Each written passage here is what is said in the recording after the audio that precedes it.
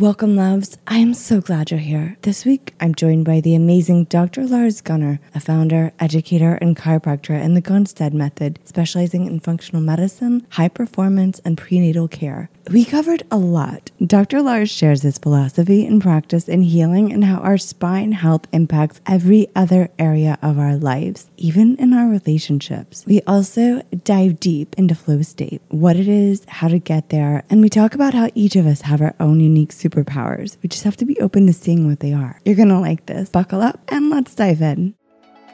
Welcome to In the Calm podcast. I'm your host, Georgiana Alexander, founder of Chaos and Calm. I'm an entrepreneur, quantum life explorer, leadership business strategist, and transformation coach. I'm actually obsessed with helping others up-level and connect to their truth. That starts with deep diving into what's possible. This is your community, your home for connection, expansion, learning, and laughter. So join me and my guests each week as we get into all the good stuff: health and wellness, life, business, relationships, and my personal favorite, quantum up levels. I'm so glad you're here. You belong. Dr. Lars is in the house. Welcome to In the Calm podcast. So excited for you to be here, sharing your wisdom, your perspective, and your experience with us. Awesome. Thank you for having me. I'm excited to be here. We've both had an interesting day. You've had someone passing out on your table before you even did the work. I came to see you this morning to get my adjustment in, and my body went into sleep mode. Lots of fun things happening around here, just all in a day of chiropractic, it sounds like. So. I have interesting days. I've never woken up and been able to predict exactly what my day is going to be like, which is what I like. It's fun. Yeah, There's no monotony.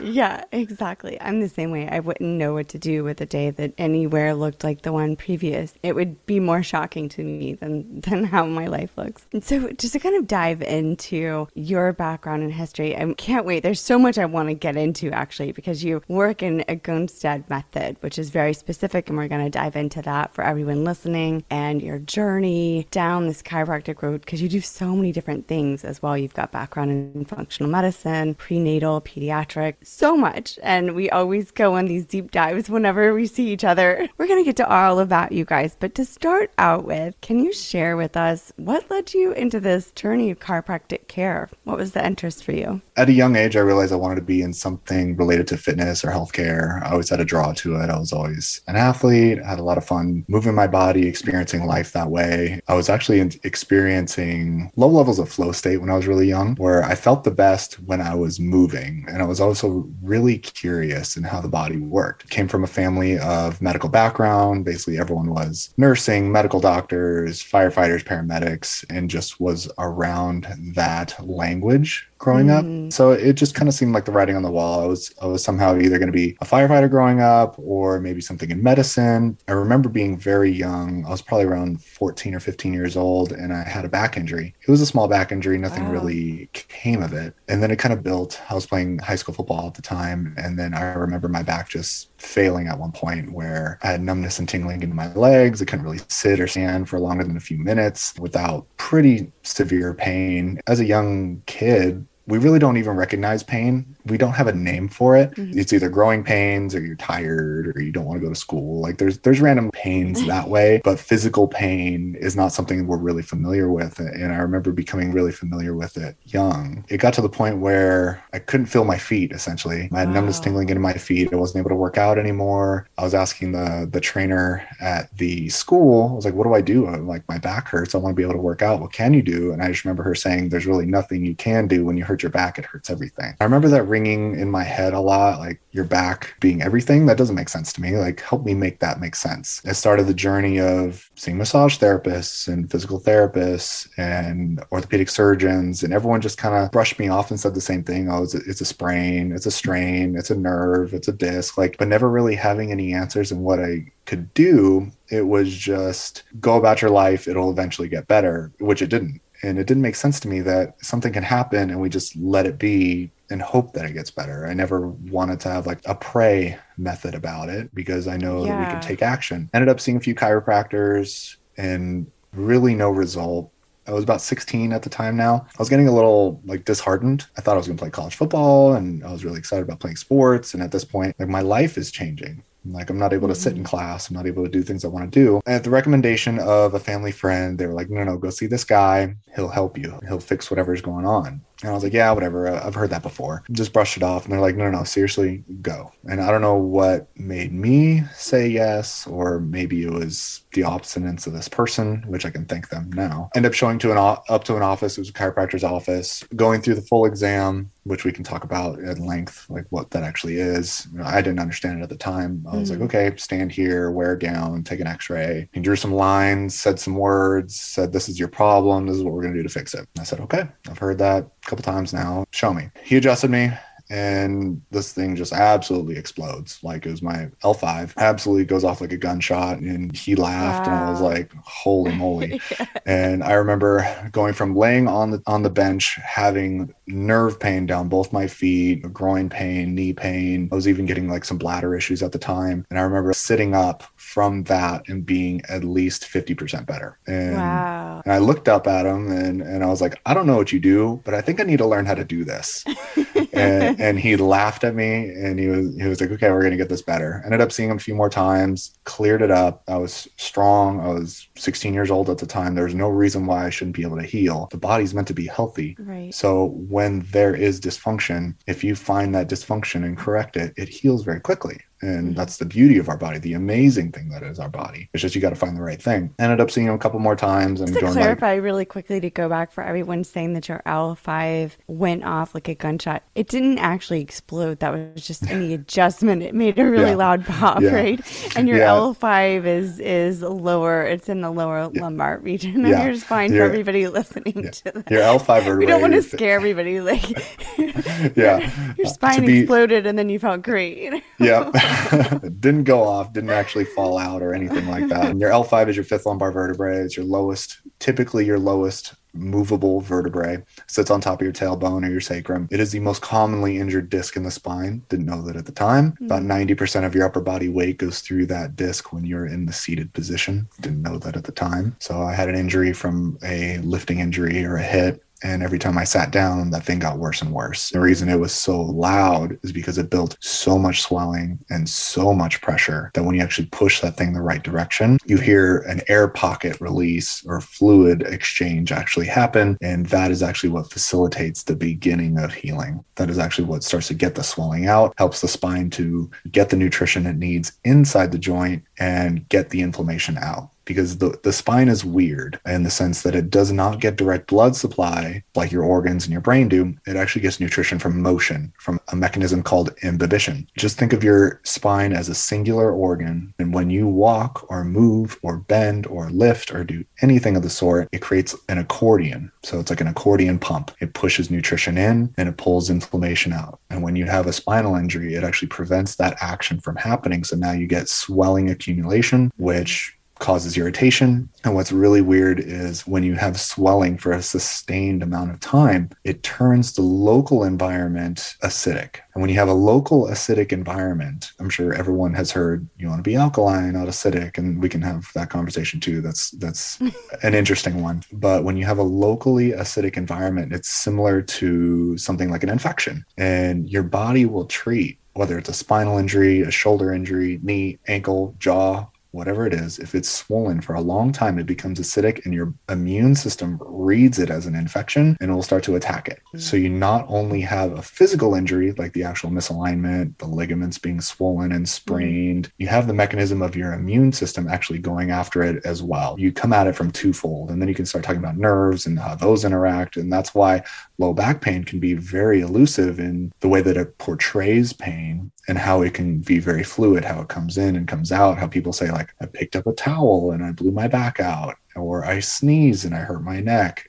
There was already a problem there. Your body took the swelling away and then you re-aggravated it and started this cascade again, if that makes sense. Yeah, it makes so much sense. And I think that, with any inflammation, we think about other areas of the body. What comes to mind for me is when you have an inflammation in your mouth, you have to wait and heal the inflammation before the body can really begin to heal, begin to do work. So it sounds like it's the same thing within our spine. The inflammation has to lower to get to a point that you can have mobility and movement. And then that's how the nutrients come in. That is so fascinating. Yeah. And that we do identify as pain. And we say the word pain pain, but it could be so many other things that we're feeling and experiencing. While we're on the topic of that, because one of my questions for you was how we can recognize what reads as misalignment in the body. A lot of times we think, oh, I only see a chiropractor if, like the experience that you went into, you have a sports injury or you have an injury or something really specific that's allowed in the body. But what are some of those other maybe more subtle signs that people could keep an eye out for? You can take this through a lot of layers, and we can take it through the physical body. We can take it through the actual biochemical, so your organs. You can take it through like the energetic body, and then also the emotional body. Let's talk about all of that, because it all, you and I talk about that and know about that. But I think most people, when they hear chiropractic, is only thinking of spine structure. It actually impacts all of these areas that you just mentioned and then some. So yeah. I guess to go back before we go forward, is the interesting thing about chiropractic is it wasn't dawned in the place of relieving pain. It was never about pain in the beginning. It was actually about treating the whole body. And there's a lot of documentation from like the early 1910s, 1920s from the early innovators of chiropractic that they were doing things like shrinking tumors and doing things like healing the thyroid, and they would quantify it with blood levels. And they have specific books where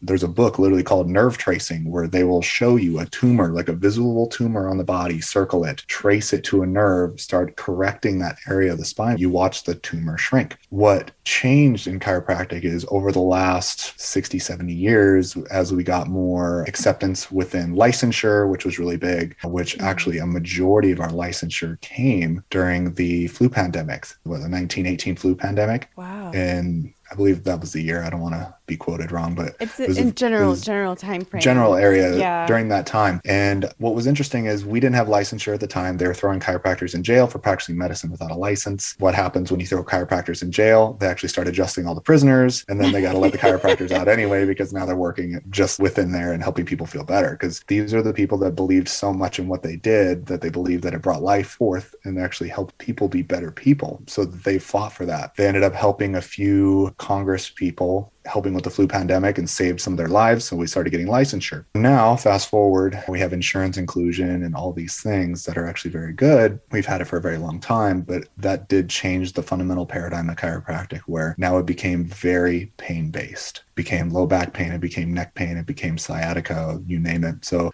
slowly it's degraded the profession over time, where now they're stuck in only looking at physical ailments, especially if they're an insurance-based office. Not to malign anybody, insurance is great, especially for people that have it and they want to use it. But I think that had a lot to do with the mental shift within chiropractors. So it's not really the public's fault, it's more chiropractors' fault. So naturally, if you're training a profession to be included in a specific paradigm right now, Western medicine, you want to fit them into a peg. But when you break down chiropractic in and of itself, the fundamentals are, it's very specific, it's scientific, it is repeatable, and you are able to affect all parts of the nervous system. When you're affecting the nervous system, you are affecting blood supply, you're affecting organ function, you are affecting their brain. And then you can start getting into the consciousness realm. If your consciousness is pure and perfect, and your soul is pure and perfect, there's nothing that it can do wrong. What is happening that when your vehicle, your physical body, does not relay that perfect message? It should perfectly know how to run your pancreas, perfectly know how to synchronize your heart. It should perfectly be able to synchronize blood supply in the morning versus at night. All those things. What happens is the communication from receiving that message and then relaying it through the vehicle. And so that is how you can trace it back and actually make it not only a biochemical profession, a neurological profession, but also an energetic profession. And that is the most ground level way I can say it. I'm not sure about the audience, but without going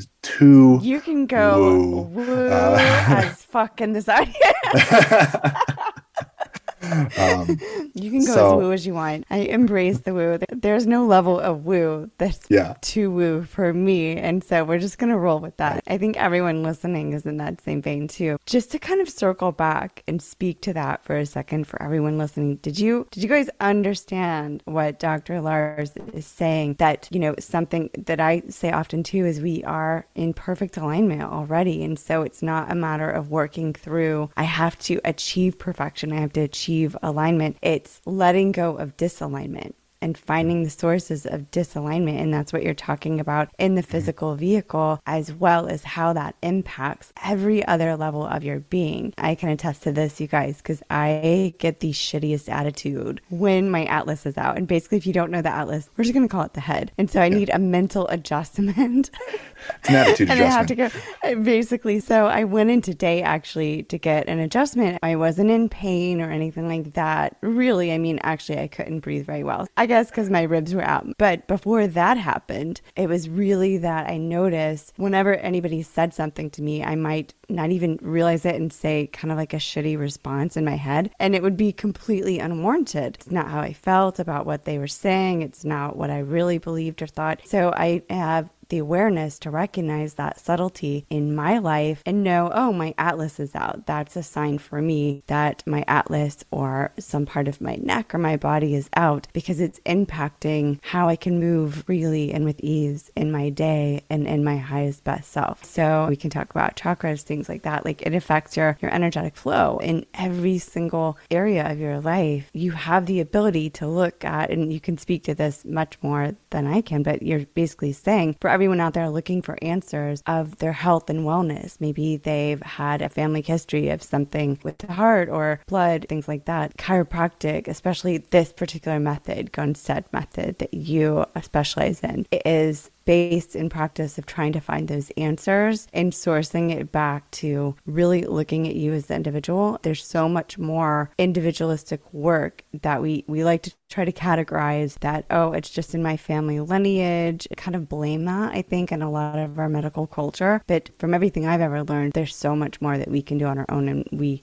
do have it within our power to make changes. Absolutely. And we've passed the age now, which I don't know if it's completely public knowledge yet. I know a lot of us are in an echo chamber in this realm, but genetics do not dictate your life. They're blueprints. And when we mastered the genome, or thought we mastered the genome, it didn't make a lot of sense because of the proteins that was involved with the analysis. Just know that genetics load the gun in our environment, how we respond to the environment, how we treat our vehicle, how we think, our daily rituals. Those are what pull the trigger. So a lot of people think that, oh, it's in my family. I'm going to get, heart issues, scoliosis, bunions, migraines, whatever it may be. It's kind of silly, like all the things that I hear. And it's not silly to say that the patient is the last thing I'm saying is the patient is ignorant. It's silly in the essence that this is stuff that was told to them by medical professionals. And again, we've all been collectively misled. I didn't start out here. Like when I first started, when you got your injury and you were just told there's nothing you can do about it at 16. Yeah. We 100% have choices. And also knowing that taking care of your physical body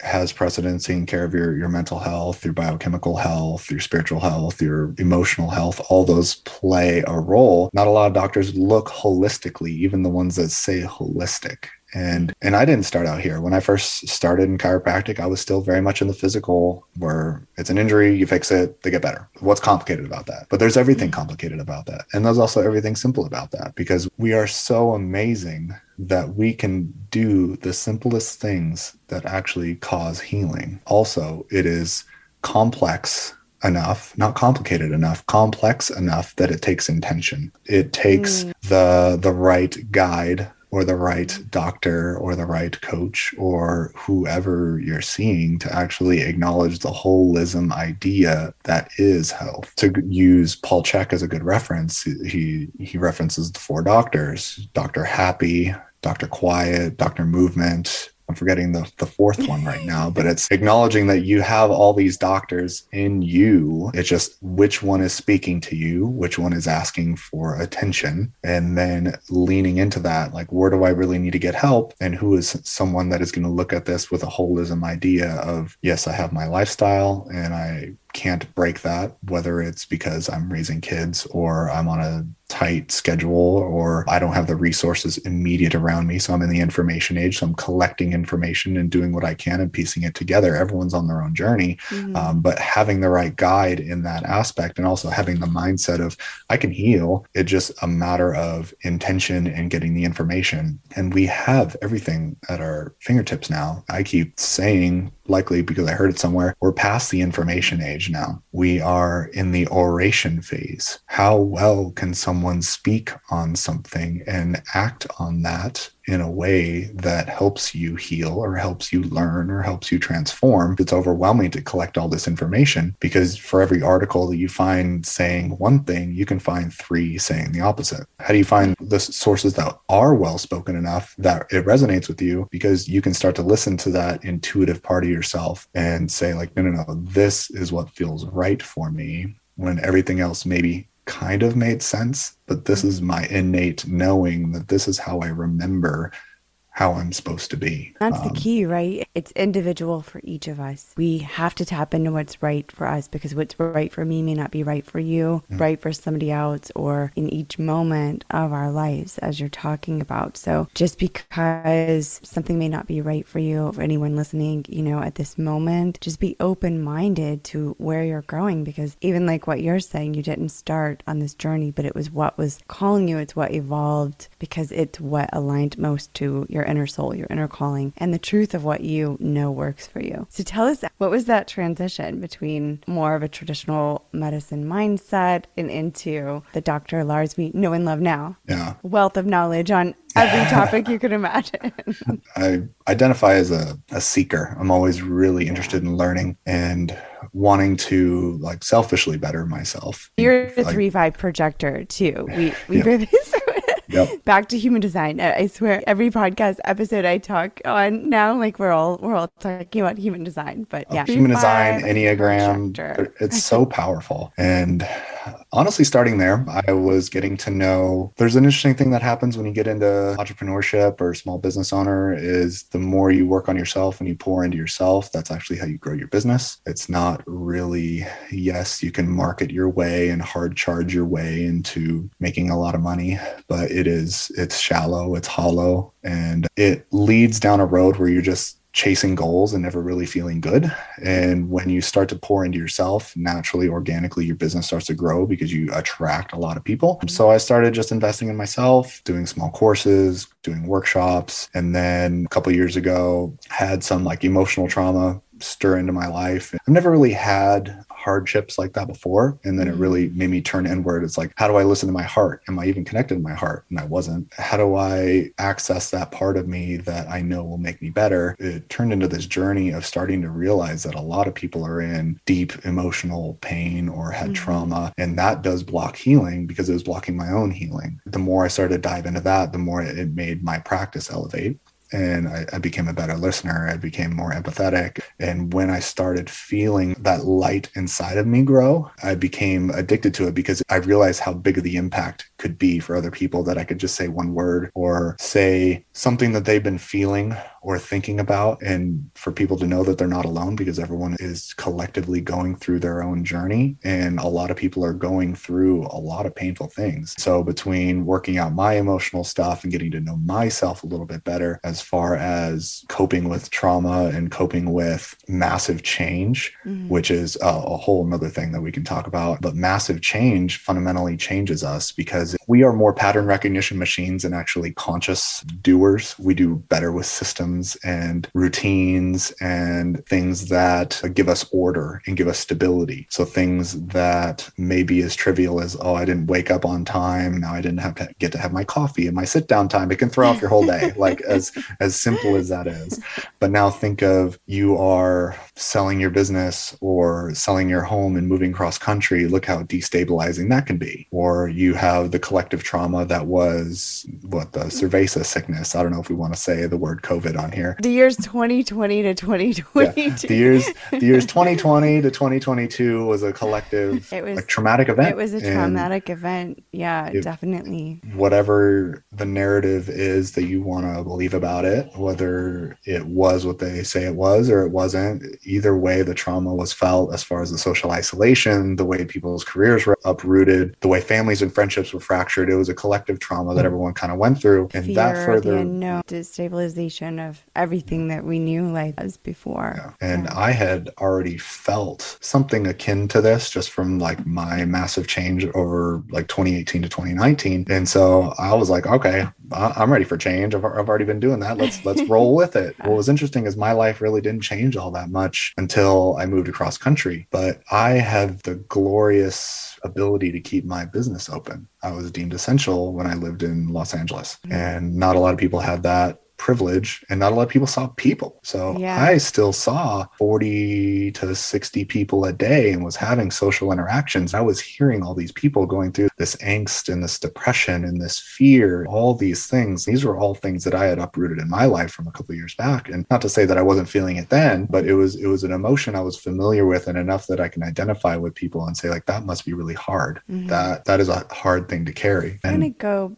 back to what you're saying with this destabilization of what trauma does. It's a lot of people, we hear the word trauma and we hear all of this about trauma, emotional breakdown, or this and that. From my perspective, these are some of the greatest blessings in our lives that we can have, because just as you've experienced, as painful as it is when you're going through things, if you can slightly shift that perspective to maybe not in the moment, but give the opportunity to look at something with a different lens as you're kind of moving through, and on the other side, just like with you, it activates your calling and your purpose. It helps connect you in ways that you were blocked and shut down before. And when you're out of that connection to yourself, you can't empathize with others. You can't feel others. You can't show up in presence. And you're one of the most in presence people I've met and known. So I can't imagine the before of that, because you have such a gentleness. And just for everybody listening, if you can't see Dr. Lars, he's really taught, like when you say you played football, that makes sense, because I was going to say, like, you look like a football player, but you have such a gentle spirit and calm presence, while also being able to really go in and deeply hold space for work and do the physical work with people. So that's been such a beautiful experience for me, who, I've been going to chiropractic my whole life since I was actually born. And I've gone to some great people, and I've gone to people that I thought were going to rip my head or limbs off. And I've had to say, look, you're trying to adjust a 300-pound football player, and I'm a tiny person, compared,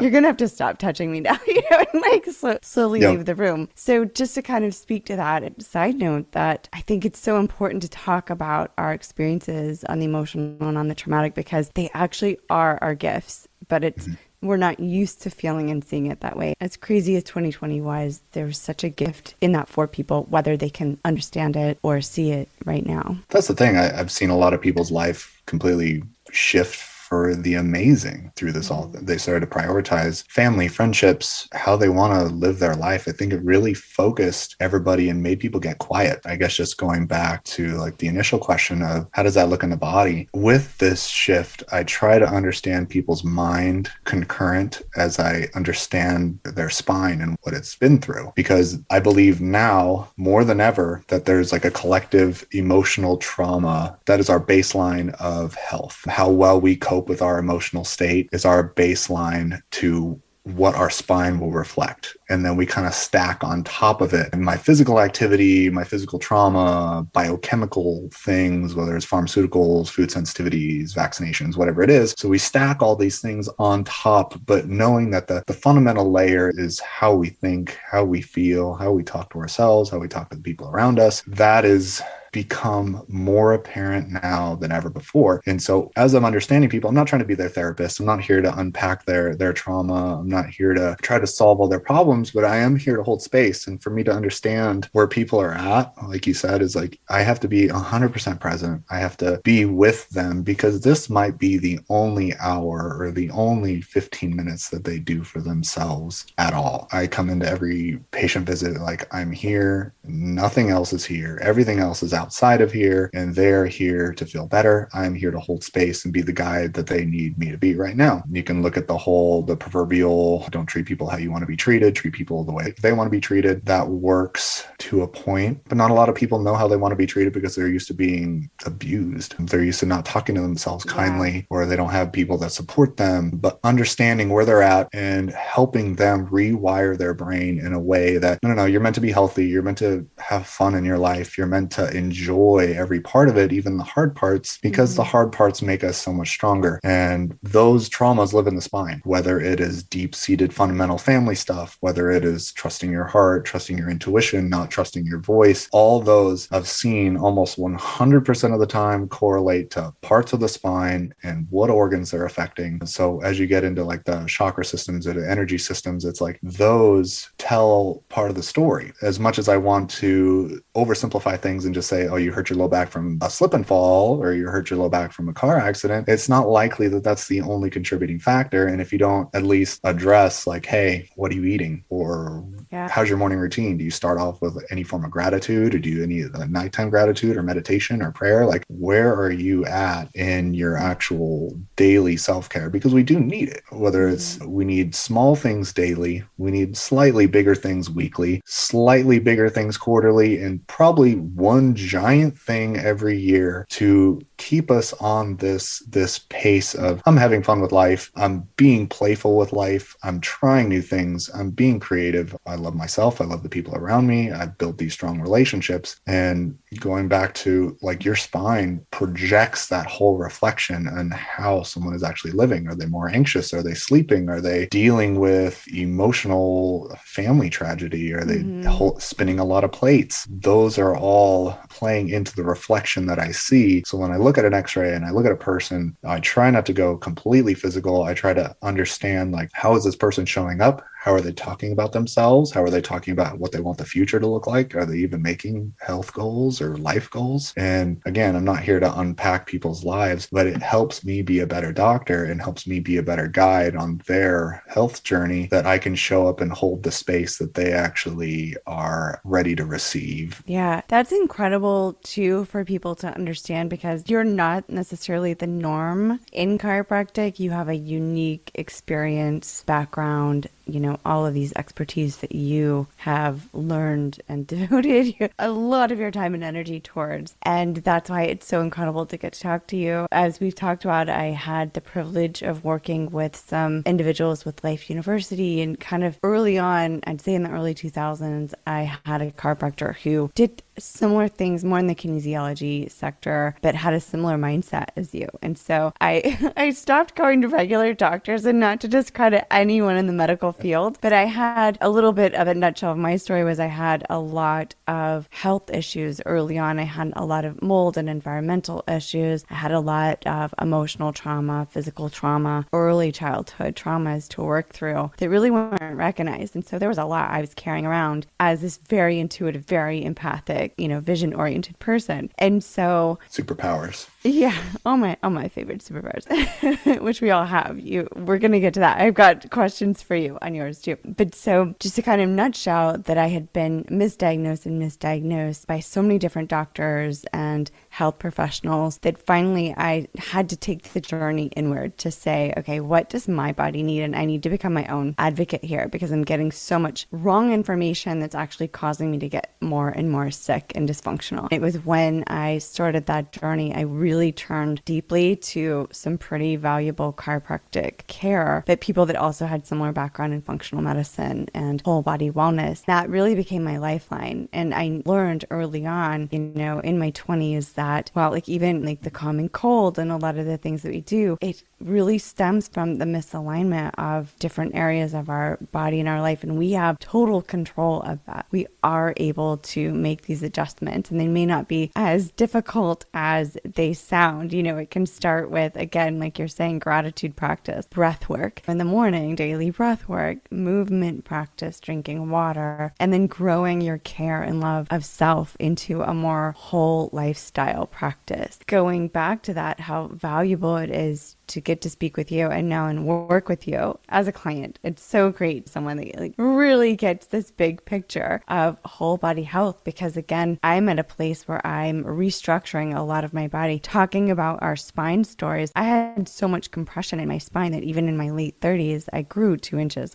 As you know, we've talked about, my foot grew 2 inches longer, and not like just, oh, you're aging and your foot expanded. No, it actually grew 2 sizes for everybody listening. I grew 2 inches taller, and my whole body structure is lengthening out of itself and kind of clearing a lot of what I like to call heavy blocks and shadows. It's just been sitting there there for a long time because that's the way I learned how to function and cope with all that I could feel and know and understand, or me associating other people's energy and other people's lives because I am so empathic. And I know many of you listening are, as my own body. So I've held on to that, but it's not mine. So I've had to lock my body down to be able to hold on to it. And now it's about surrendering and about learning and recognizing the health story that I do get to carry, one of lightness, one of joy. I can let go a lot of that weight. And so getting to work with you, there's so much unwinding of that. Tell everybody listening what my experience is of coming in is where your practice is a little bit different is sometimes you go into chiropractic and you might get adjusted everywhere on the body. You really hone in on where the structural base need is. For me, my pelvic was out of place. And so with that, it was tilted and rotating everything else in my body. Even though I felt in alignment when I would get adjusted, it just wouldn't stay in that place because at the root base level, it wasn't aligned the way it needed to be. And so we are restructuring that. And that is a process of layering the adjustments, of going in and I'm doing my homework of surrender work and emotional clearing techniques that I do and trauma reprogramming work that I do. You sent me a link to axial extension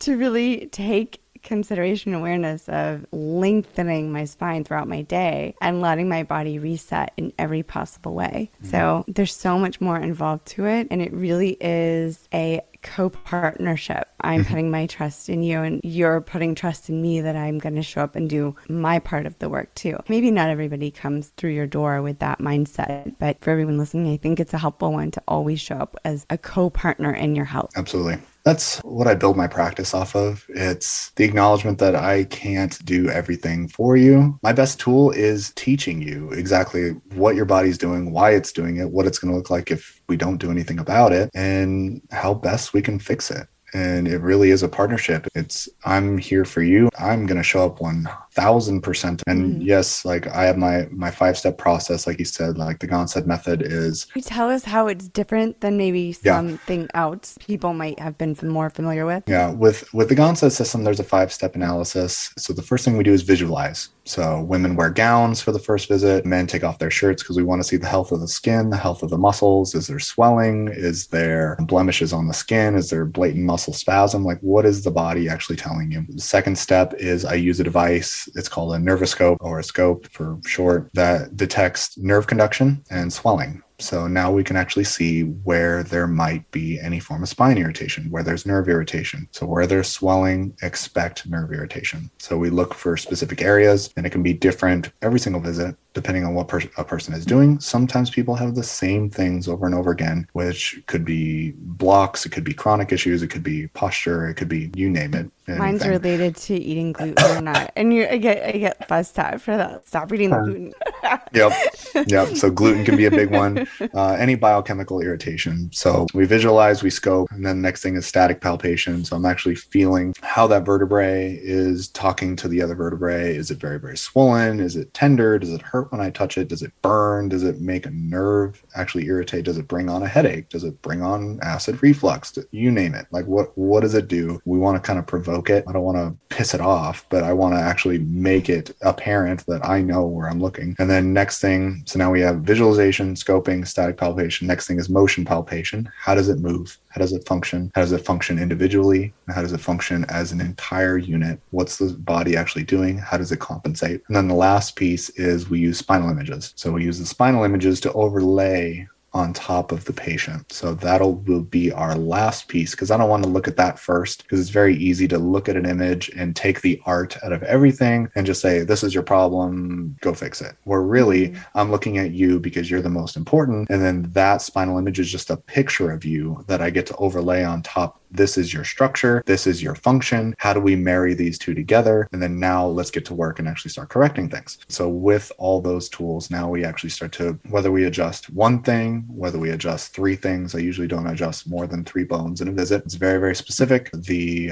adjustment is very different. I do not add rotation to any adjustment. So the main thing is actually pushing that bone the right way at the right time with the correct table technique, all those things. And that way we don't irritate everybody that is happy, and we just help the one that is unhappy. It looks like a table party in your office too. So there's all kinds of styles of tables.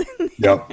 And so we have a few different types of tables. You can Google Gonstead set and you would see them pop right up on Google Images. We use specifically 4 different tables: a seated one, a kneeling one, a mechanical one, just for people that are in too much pain, they can't lay down. And then we have a bench that we use for a plethora of things. We have the tools for basically anybody that comes in our office, whether they're 6 hours old or 100 years old, 38 weeks pregnant, they're an Olympic athlete, like you name it, we're ready for it, because we have this foundational element of, I know how to look at you in systems, break it down, put you back together, and actually correct the problem. So this isn't a motion, lotion, potion, hope that you get better type of idea. It's, I'm going to be on the hunt and trying to correct this thing. You're doing the homework, and it is a co-partnership. It's I'm just the guide. I'm here to give you the tools and the knowledge so you can access full health, freedom, all of these things that you want, because it's usually not pain that's bringing you to an office or any form of shallow emotion. It's more of the things you cannot do. What is it preventing you from doing? Is it, I am trying to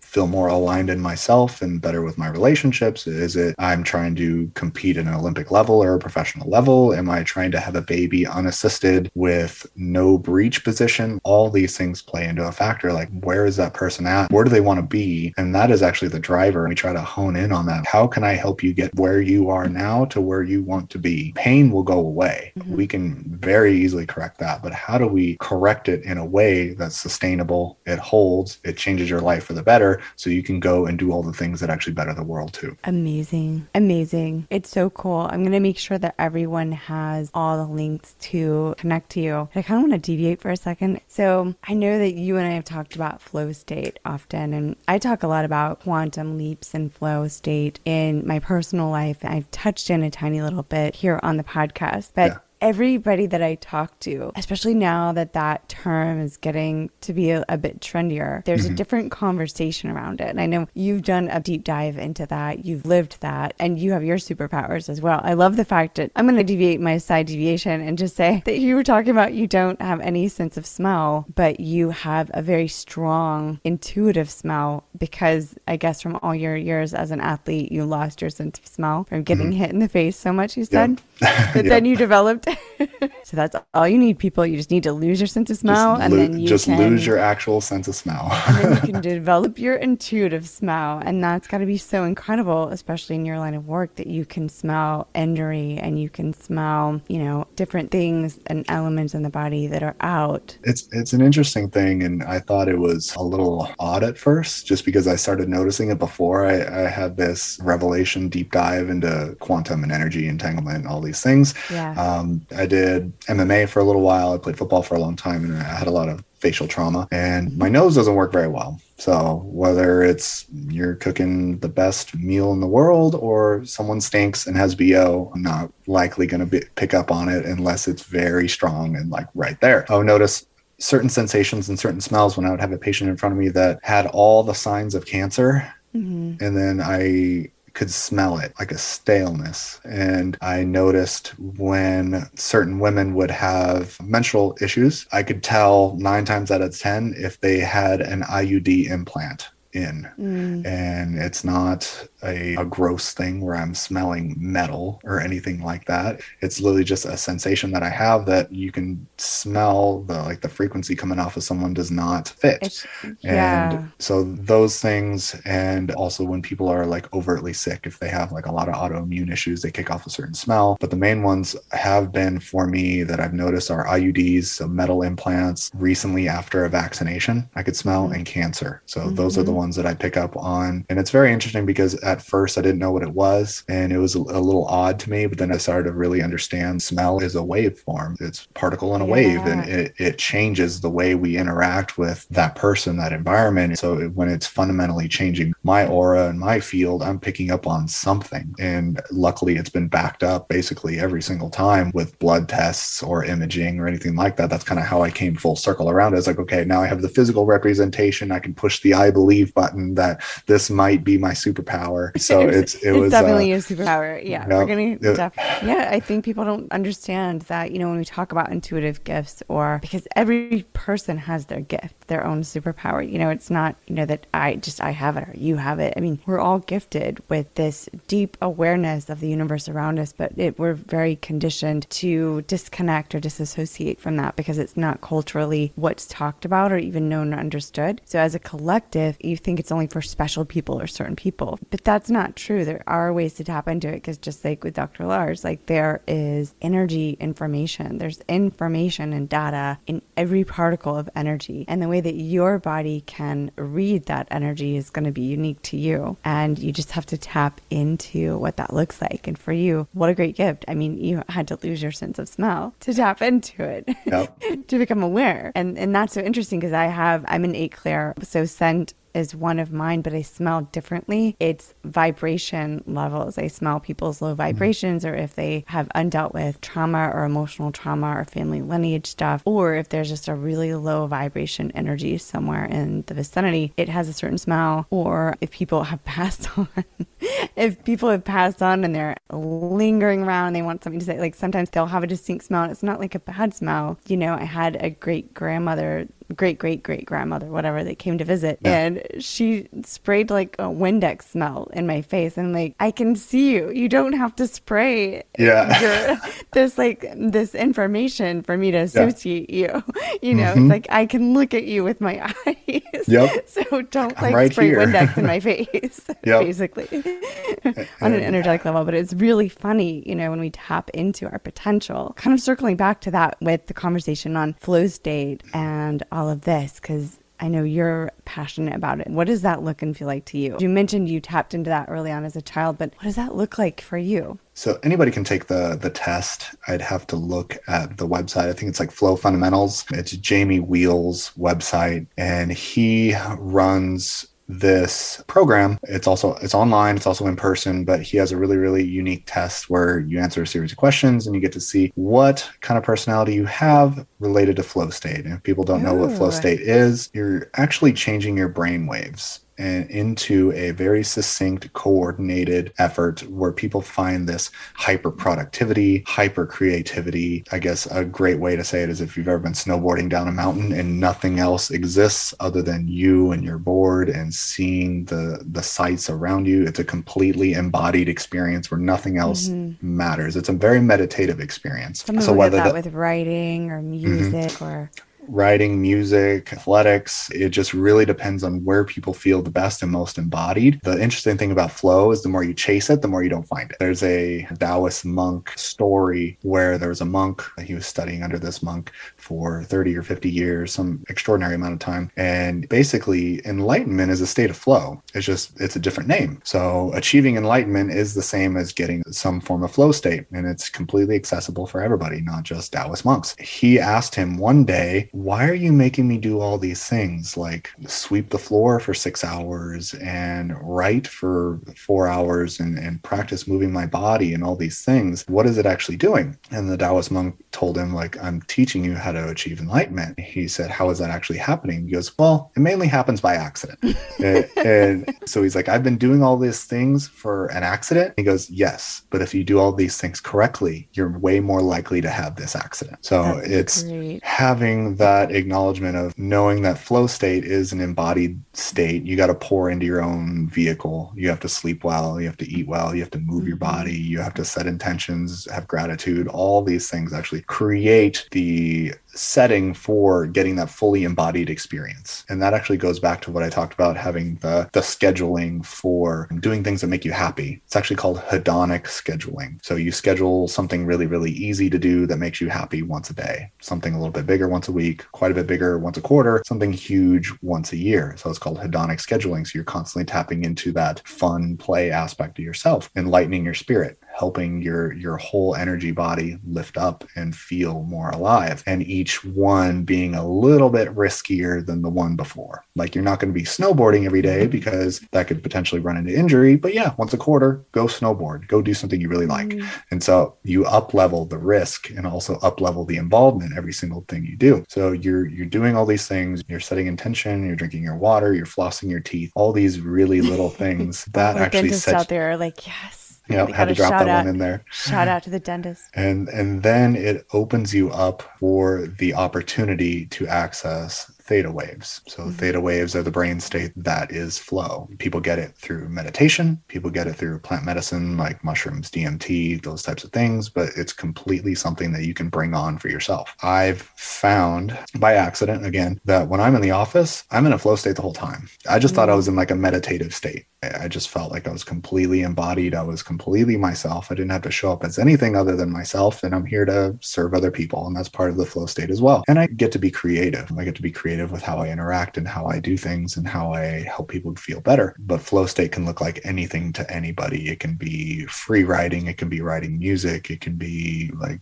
having one-on-one conversations. That's a form of flow state. But knowing that you can access that and how it looks is it's fun. It's very, very creative, which is our fundamental closest to nature self. We're meant to actually create. Anybody that says they're not creative is telling themselves a lie. It's a story that they've been repeating either from other people or from themselves from an event. But it's fun, it's creative, and you are achieving this level of productivity that is not accessible to any other form of brain states. So you can demystify it or you can mystify it any which way, whether it's enlightenment and speaking to God, or it's completely demystified and I find flow state and I can write a whole book in a day. That is, flow state can be those extremes. It can be both. It just really depends on how it shows up for you. But really, how you access flow is by the little things: taking care of your body, drinking your water, moving your body, doing these very, very regimented things, not to regiment your whole life, but know that we find freedom in structure. Going back to, we're pattern recognition machines. We do really well with a certain amount of order and a certain amount of freedom and a certain amount of adventure. We're built for those things. But as long as we can come back and we have our foundation, and that's also why family and friends,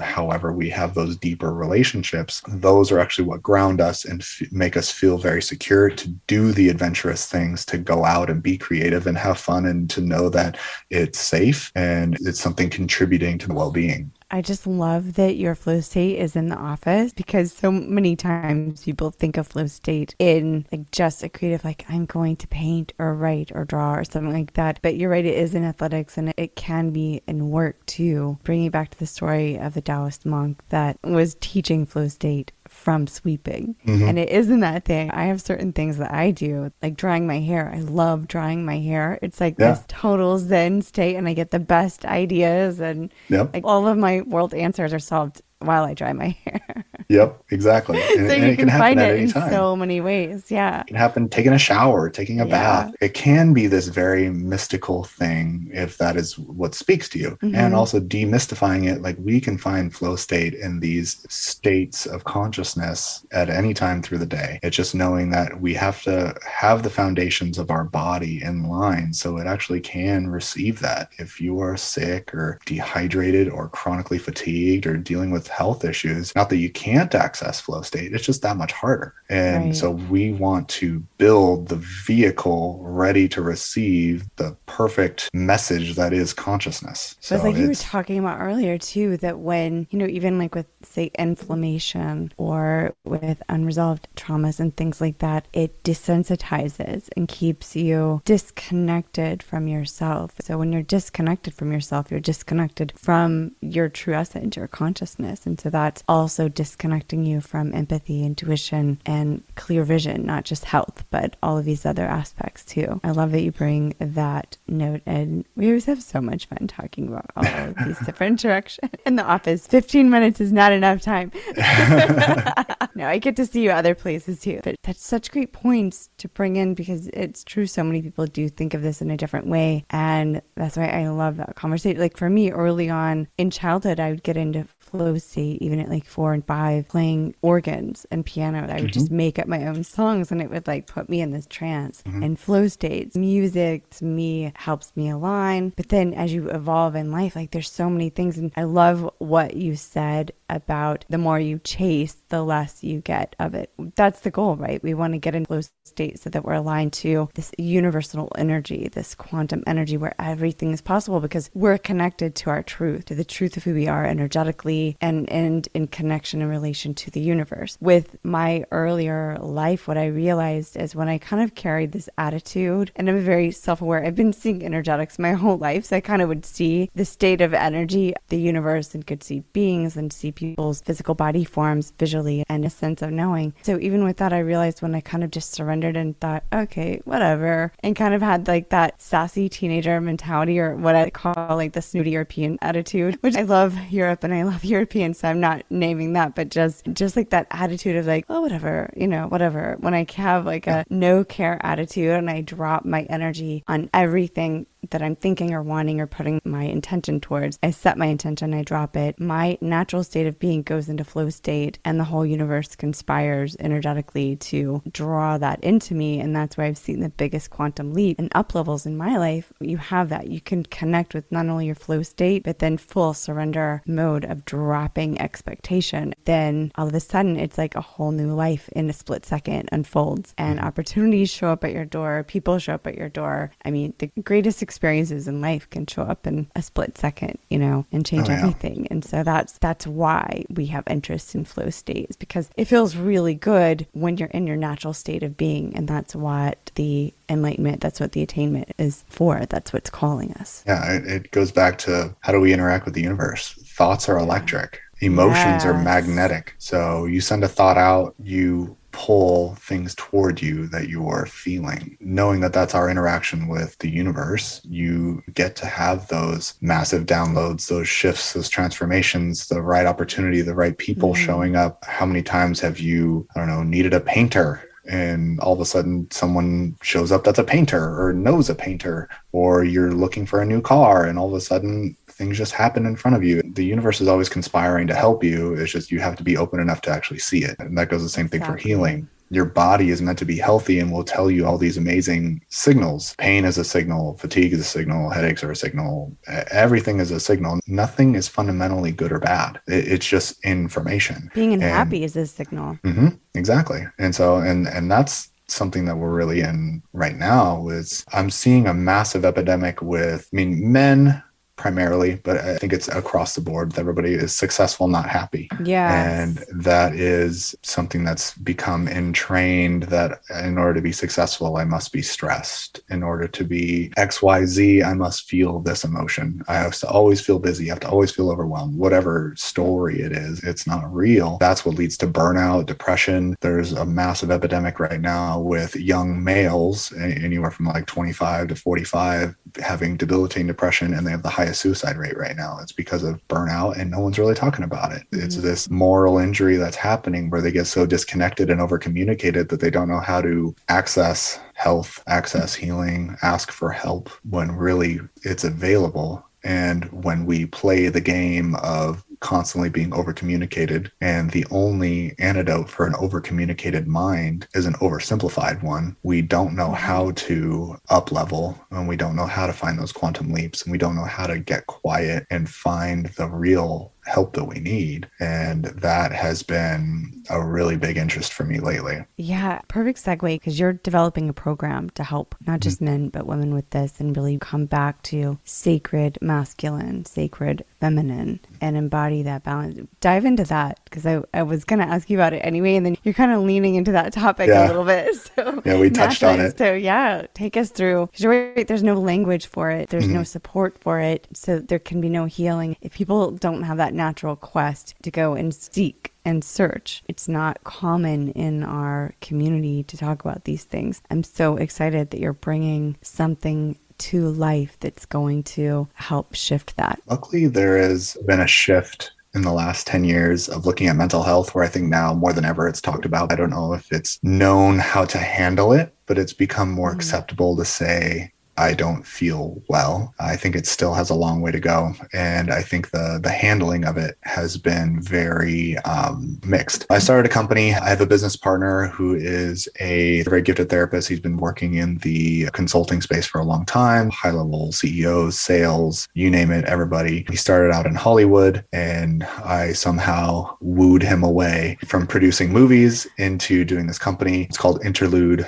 Consulting, and it is primarily based on accessing the primal leader that you are, accessing your biology. So biological leadership, for the vast majority of time, we were in tribes. We were very tribal. We knew how to communicate. We knew how to identify danger. We knew how to identify abundance, how to survive. And we have all of these innate instincts in us that have now been dampened down by the domestication of humans. We all live in our refrigerated box and sit in our refrigerated cars and do all these things. So we've gotten very far away from our connection with nature. Our connection to health is our connection with nature, which is our connection to consciousness, and acknowledging that even the scent of rain is something we can all say is something vastly that we enjoy. Mm-hmm. Have you ever questioned why we enjoy that? Living in LA, anytime it would rain, you see people running out of buildings and everything. And I was like, what are you guys doing? They're like, it's raining. And it might be like a little bitty drivel running out to get, some access. A little glimpse of it. To the rain. The smell of rain is driven deep into our genetic code, our biology, for safety. So when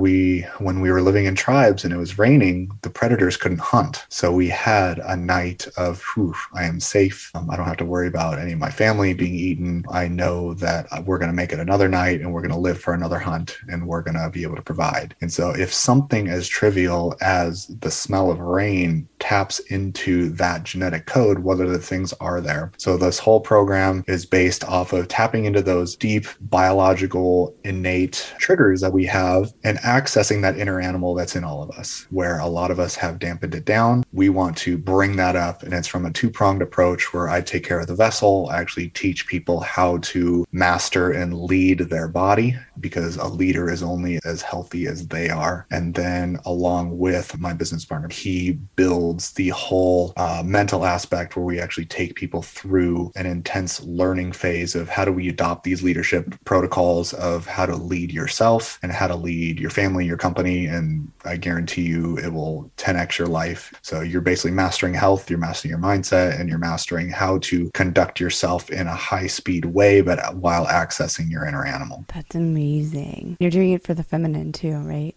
Mm-hmm. Yeah. It's coming. It's coming. And like, yeah, you're doing it for the ladies out there as well. The ladies right? will not be excluded. Right. We need our wild woman ways.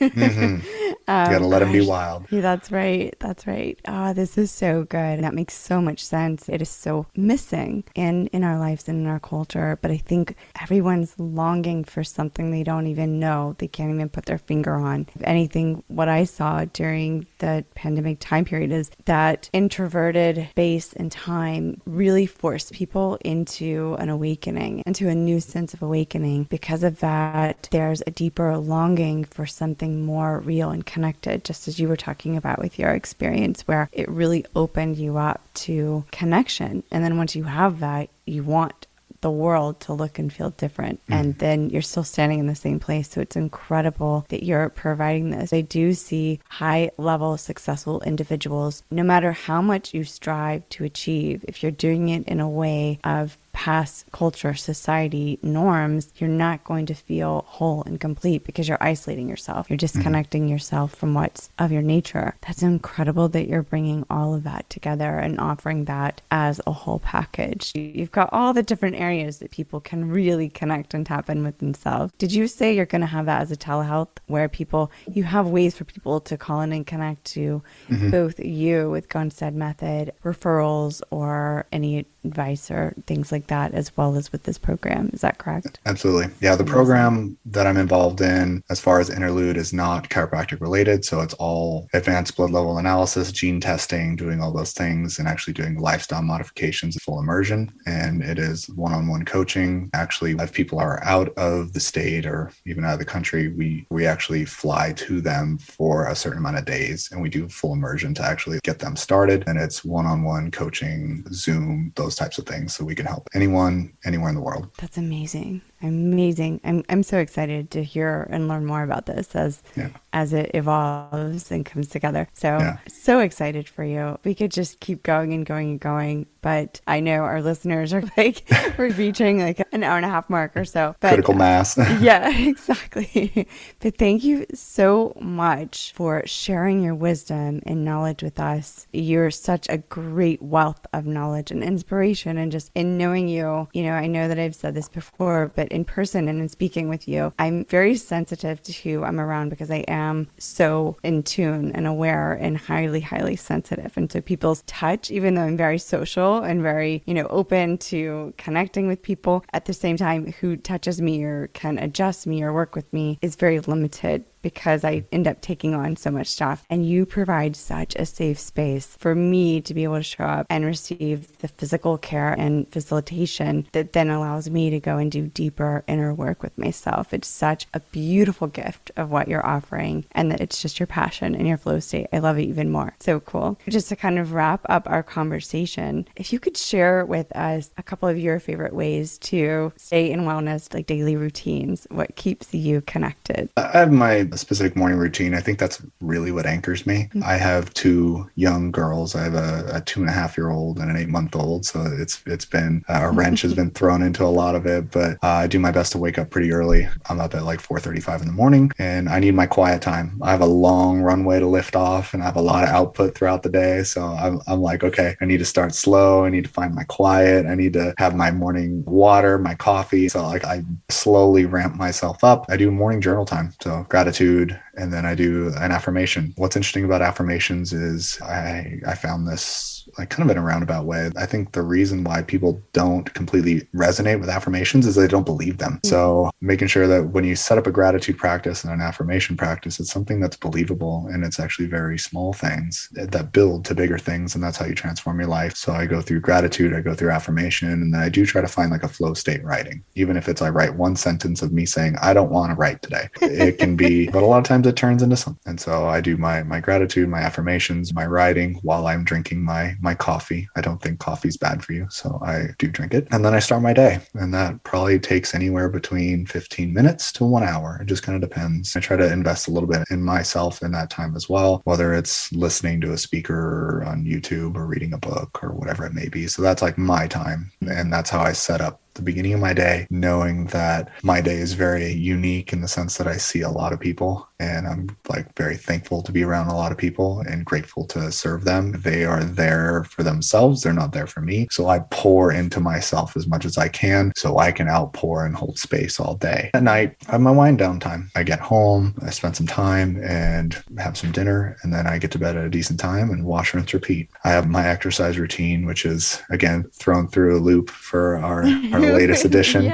But I do my best to exercise pretty frequently, anywhere between 3 and 6 times a week. And so I do my best to just take care of my mind, take care of my soul, take care of my body. And that way I can outpour and deliver as much good and as much hope to as many people as I can. That's beautiful. I love that you have your routine, but it's also so soulful, in that routine. Beautiful and inspiring practice. Thank you so much for sharing that with us. Thank you so much for joining us today. I know you have so many amazing things coming up and going on. I am going to make sure that all of that is in the show notes so everyone knows how to connect with you. But it is always so inspiring and uplifting anytime that we get to connect and chat in conversation. There's such similarities and passions that just light us up and inspire us that we could just talk and talk and talk and talk. You've shared so many amazing tools with me, and I've sent a bunch your way. So it's so great to be able to connect that way and share that passion knowledge. I hope for everyone listening that they have felt that and connected with that as well. Let's keep the flow going. I love it.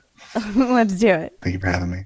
I hope this conversation has opened the doorway to curiosity in your own life and health. Personally, the day I began questioning and opening that door, becoming my own life and health advocate, everything changed for the better. All the links to connect with Dr. Lars and the resources we mentioned are listed in the show notes below. Thank you, friends, for listening in. Make sure you subscribe so you don't miss a single episode. And if this episode resonated for you, I'd be so grateful for your likes and reviews. It goes a long way in helping us keep this show in motion. So much coming your way. Amazing guests, new episodes, and a lot happening at Chaos and Calm. Make sure you check out chaoscalm.com for all the news on courses, trainings, classes, events, and while you're there, take a look at all the free resources, tools, and inspiration. You can join in more of the conversation and community by clicking the link below for the In the Calm community. All my love, friends. I hope you have the most amazing week ahead. See you soon.